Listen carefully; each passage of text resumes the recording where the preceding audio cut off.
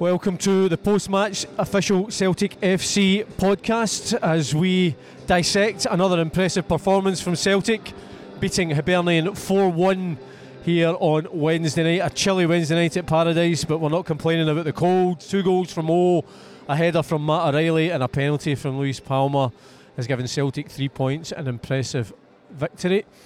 I'm Paul Cuddihy, and tonight I was on Celtic TV commentary duties alongside Peter Grant. And Peter, the manager said before the game he wanted us to go after Hibs from the very first minute, and he certainly saw that from the team tonight.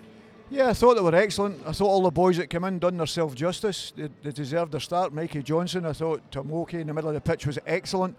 I thought the 3 boys in there, especially at the start of the game, Callum McGregor, Matt O'Reilly, they set the tone for it. They went about Hibs and didn't allow them to lift their head, and Hibs thought it would have the pace up front, but they could never get out. The defenders couldn't lift their head, the midfield couldn't lift their head, and that set the tone for the match. And the only disappointment thing out probably the evening is that Hyeongyu Oh not having a big chance and not getting the goal from it, and the goal that we lost, because everything else, you get Oh scoring goals, you get Palma take his penalty kick with aplomb, all these things. So there was a lot of positives. So the only thing, as I say, the negative thing is that losing the goal the way we did, and that'll be the thing that will probably hurt Brendan. Oh got his start tonight. He ended up man of the match. 2 different types of goals. The first goal, it was Cameron Carter-Vickers from a corner, knocks it on. Oh gets it, comes off. Oh, we saw him running away to claim it, rightly so, because it ends up being his goal. The second goal, wonderful through ball, shows great strength to shrug off the Hibs defender, scores. We saw so many different things from him tonight, and again we spoke in commentary about the need for the likes of Tomoki and Oh, when they get their chance to start, they have to show that they deserve it, and I think those 2 players definitely did tonight. Well, that's what you've got to do. That's your job as a footballer. If you're left out the side for whatever reason, you've got to make sure when you get the chance you have to put a performance in. You know, and that's always been the way it is, whether there was 1 sub, 2 subs, or what there is now, 6 subs. It doesn't matter. You want to be in that starting 11, and any top footballer wants to play every minute of every game. And to do that, you have to perform. And you're on, if the manager leaves you out the side, you always felt as if you were dropped, never mind rested. And I think these boys have got to come in. But listen, I've been really impressed with him. I know people say he's not scored, but I think tonight suited him because we put crosses in, we put quality crosses in, and that helped him. And I think there was a bit of frustration with me earlier in the game because I thought Luis Palma got a couple of opportunities to put the ball in, didn't put it in.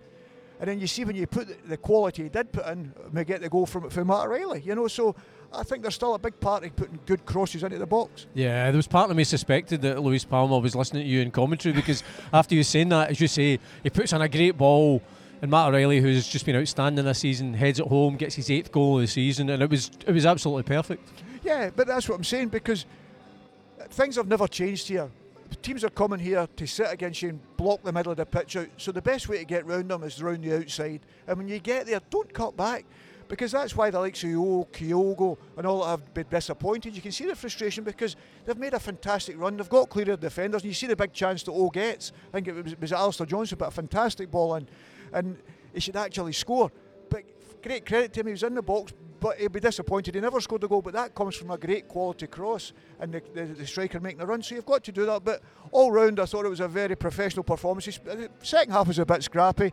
I thought the first half was as good as you'll see coming off the back of a tough game at St Johnstone where you defend it right to the last moment. The third goal came, it was a penalty. Luis Palma, he claimed it came after a VAR check. I think we saw it right away. Lewis Stevenson just took his trailing right leg, took Alistair Johnson's right leg. The only surprise, you mentioned it, the fact that Alistair Johnson didn't claim for it, but you know, once we looked at it and saw one replay, which always puzzles me, we see it in real time, we think it's a penalty, we see one replay, it's a penalty, and it takes VAR about 2 or 3 minutes, and you think, what is it they're looking at? Well, exactly, and they've done the same with Hibs' goal. We said that right away, we said Hibs' a goal because we could see that Liam Skills' foot was inside the box and Doig was outside the 6-yard box, and that's the thing I guess frustrating. Anybody think these white lines are there to help people? Absolutely. You say to yourself, well, is that what the 5 and 6 minutes are come for the checks of VAR?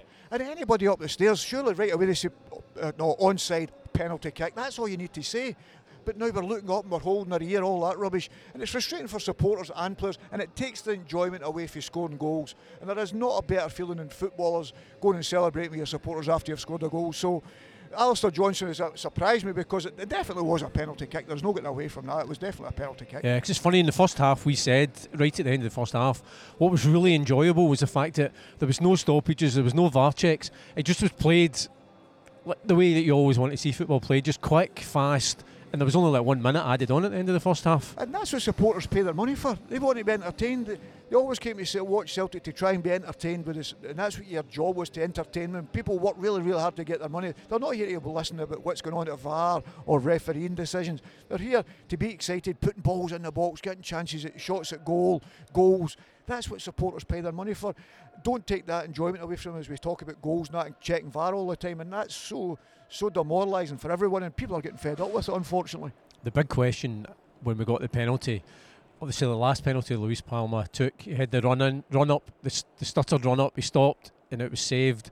This time I'm wondering whether somebody said to him, just forget that, just run up, hit it, because he's got great technique. We saw it from a free kick later on and he just struck it. Marshall had no chance. Absolutely. And listen, I don't understand the stutter. I mean, I've spoken to goalkeepers about it and they say, well, all you need to do is wait. And goalkeepers, there's no pressure on a goalkeeper at a penalty.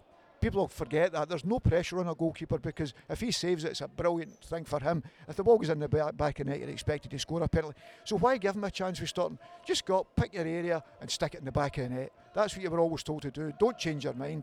And listen, thankfully United done that. It was a fantastic penalty and great credit to him. You know, he's got a wee bit about him. You know, he's got that wee bit about him. You see him later with the free kick, as you say. He's got that wee bit. You say, give me the ball, I'm the one. I'm the main man. And I love to see that in players with that arrogance, you know, in the right way. And as I say, I thought I was frustrated with him at the start of the game. And then he produces a wonderful cross for Mattarelli's goal. And that's what he's got. He can go inside and he can go outside. And he's got quality. And he's got, as I say, a bit of personality. Yeah, and I suppose if he gets a goal and assist every game, then you can't ask for more than that. Absolutely. And listen, that's what you're looking for here, wide players. Especially this football club was always built on its wide players. There's absolutely no doubt. That never changes. Because of the amount of people, as I say, probably even more so now because of the amount of people that try and block the middle of the pitch now. So you've got to go down the side of them. And because obviously the fullback's playing a little bit narrow more than outside, but you see even the quality of Alistair Johnson's cross, as we say about Oh's chance. And it's simple, ball out for your feet, good delivery in the box and an opportunity. And we get 3 or 4 from crosses, and I think that's still a massive part of the game. Yeah, and I think then I'm wondering as well in the Celtic dressing room whether Kyogo and Tomoki are both sitting there going, why are we not in the score sheet? Because there was a wonderful ball over the top from Alistair Johnson. Kyogo didn't get a good connection on it. You could see he was frustrated. And then right at the very end, Tomoki, who had a great game, missed the chance, hit the side net. I mean, it looked as if he was destined to score. Absolutely. Listen, Kyogo, brilliant ball for Alistair Johnson, as you say.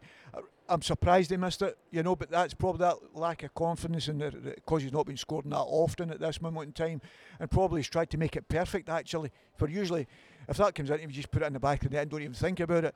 And then Tomoki, to be fair to him, he won the ball back and then does tremendously well. Blocked at first, gets back up to him, and then it's harder to miss actually. I think that's the frustration thing. And listen, his all-round performance would deserve that. If he'd have got the goal, that'd have been nice and on the cake for him. No, a good performance, 3 points this Sunday, Rugby Park. An interesting one given the fact that's been our only domestic defeat this season in the League Cup. I'm sure the manager will want to make sure that we make amends for that. Absolutely, and Kilmarnock will get a lift tonight. I think they scored 7 minutes into extra time tonight to get a winner up at Aberdeen, so that's a fantastic result for them. So they're getting into it full of confidence. But at the end of the day, I always expect this Celtic team, if they play well, you know, I expect them to beat Kilmarnock. And Kilmarnock will be more worried about Celtic than Celtic worried about Kilmarnock, and that's no disrespect, that's the way it should be. You know, you've got to turn up, and people keep talking about the pitch and all this sort of thing. Listen, you've got to play on it. Get out of your head, you've got to play on it, you've got to perform on it. And listen, well, last season it was about 4 or 5, I think, I can't remember the exact result, and they were brilliant on it. You know, absolutely blew them away, and you're hoping for that same performance, not the cup performance we had earlier in the season, as you say. So hopefully we can do that and turn that round, and hopefully that sticks in the back of the players' mind, that disappointment. Fingers crossed. Well, thanks, Peter, for joining us on the official Celtic AFC podcast. We're going to head back inside and defrost after a chilly night of paradise. But before we do, remember you can subscribe wherever you get your podcast, and if you can leave us a rating as well, that always helps. But before we leave you, a chance for you to hear the post-match thoughts of Brendan Rodgers after a very impressive victory for Celtic over Hibernian. Brendan, that's a comprehensive victory. How pleased are you with the overall performance? Yeah, very pleased. Hibs are a team that if you're not organised and you're not together, then they can hurt you because they play some really good football. And but I thought our pressing was really good, and we scored some very, very good goals. So the attitude was excellent, and a really good win for us. You decided to make a few changes tonight. How big an impact do you feel they had on the match? Well, we make the changes because we trust the players to come in, and I thought Oh was excellent, in particular up front. He was a good reference point for the team, and I'm delighted with him.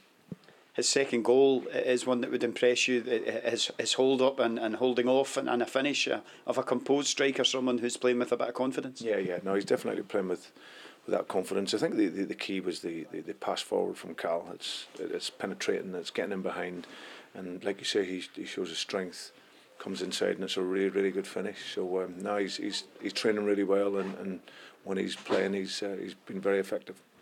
And how pleased were you that Callum did have that influence in the game? You suggested before the match it might allow him to move a little further forward with Tomoki in the side. He certainly did appear to have a huge influence at vital moments in both the first half and second half. Yeah, he's a top class player, Callum. So wherever I've played him throughout my time in both periods, he's always exceptional. And like I said, he knows the game inside out. So when he's playing in that higher role, he knows the runs. He can control the game, and you can see he got a couple of efforts off at goal. So I thought Tomoki done really well in there as well. Matt O'Reilly was absolutely outstanding, just so graceful getting around the pitch.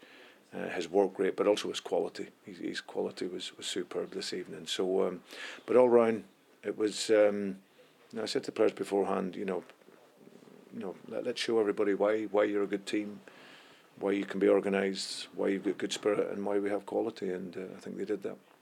And as pleasing and as impressive as it was tonight, you can't have everything. You've had to change 2 of the back 4. It looked like enforced changes. How are both of the guys in there at the moment?